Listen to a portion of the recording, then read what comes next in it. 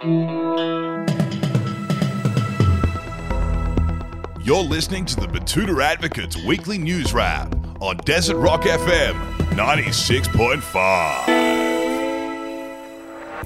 Welcome back to the weekly Batuta Advocate Bulletin. You've got in the booth today myself, Clancy Overall, and Effie Bateman is joining me today. The others, Wendell Hussey and Errol Parker, are out east at the Bundaberg show. They're doing a bit of reporting on the grounds there. If you're in Bundy, you've probably seen them around town. They're having a bit of fun, I believe. With some reptiles. Yes, playing with snakes and looking at the prize-winning bantams. And, of course, a sleep apnea stand.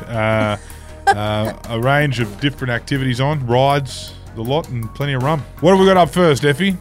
Well, kicking off our weekly news, and an Indian joint watching drunk blokes stumble up the street starts dishing up a butter chicken and garlic naan. Yes, having served Batuta's intoxicated community for over 8 years, Tandoori Palace store owner Sanjeev Kapoor knows his target market and can predict what his customers will order before they even step foot inside his business.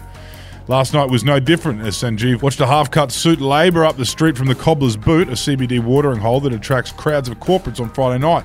Spotting the white suburban man stumble up the road towards his bright signage like a half-brained zombie that spotted a fresh kill, Sanjeev went into autopilot and started to whip up a feed for a man he knew would be keen for some curry and some carbs.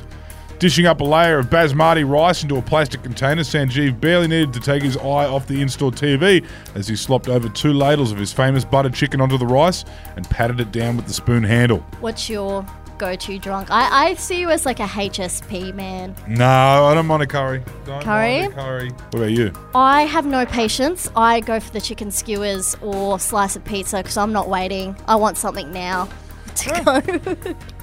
Fair enough. The $6 chicken skewers. And up next, a bloke at self-checkout committing type of crime that got ancestors sent to Australia. Yes, Batuta Heights man Andrew Houston has turned to a life of mild crime in order to get by, it's been reported.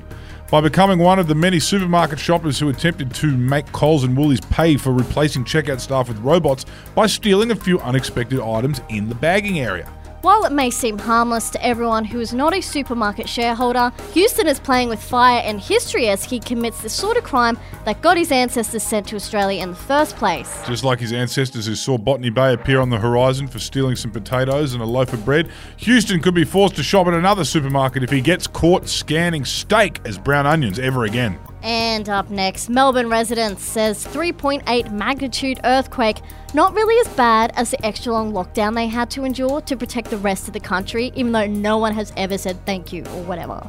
Yes, more than a year since the limelight faded on the Melbourne residents after they were finally released from their state-sanctioned quarantine, the city is thrilled to be at the centre of attention again. Yes, the 3.8 magnitude quake struck 3 kilometres deep in the northwestern suburb of Sunbury around 11:40 p.m. Tuesday, according to the geoscience experts tracking the Richter measurements in southern Victoria. However, despite the fact that Melbourne's inner city have managed to centre themselves in this news story, residents are making a point of telling everyone that the earthquake isn't that bad. Speaking to the Batuta Advocate today, Carlton North resident Nova Cabaret, 34, says this isn't nearly as bad as the lockdown. People outside of Melbourne don't understand. We did like 300 days or something, the longest lockdown in the world, she continued. It wasn't fun, but we did it so the virus wouldn't spread. I think the nation kind of owes us a bit. Anyway, an earthquake wasn't that bad. Good on you, Nova. We don't care.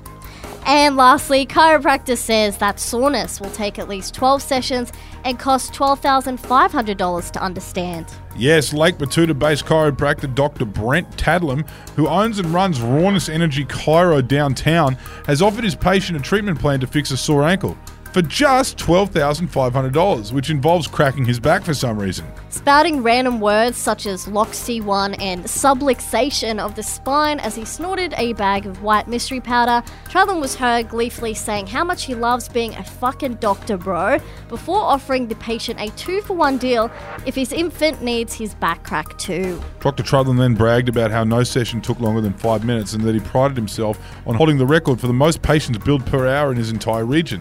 That's why my clinic's open plan, bro. I can race around to more patients quicker. 7 sessions every 5 minutes. Yeah, boy. Anyway, that's all from us this week. Thank you for tuning in. Enjoy your weekend. See you later.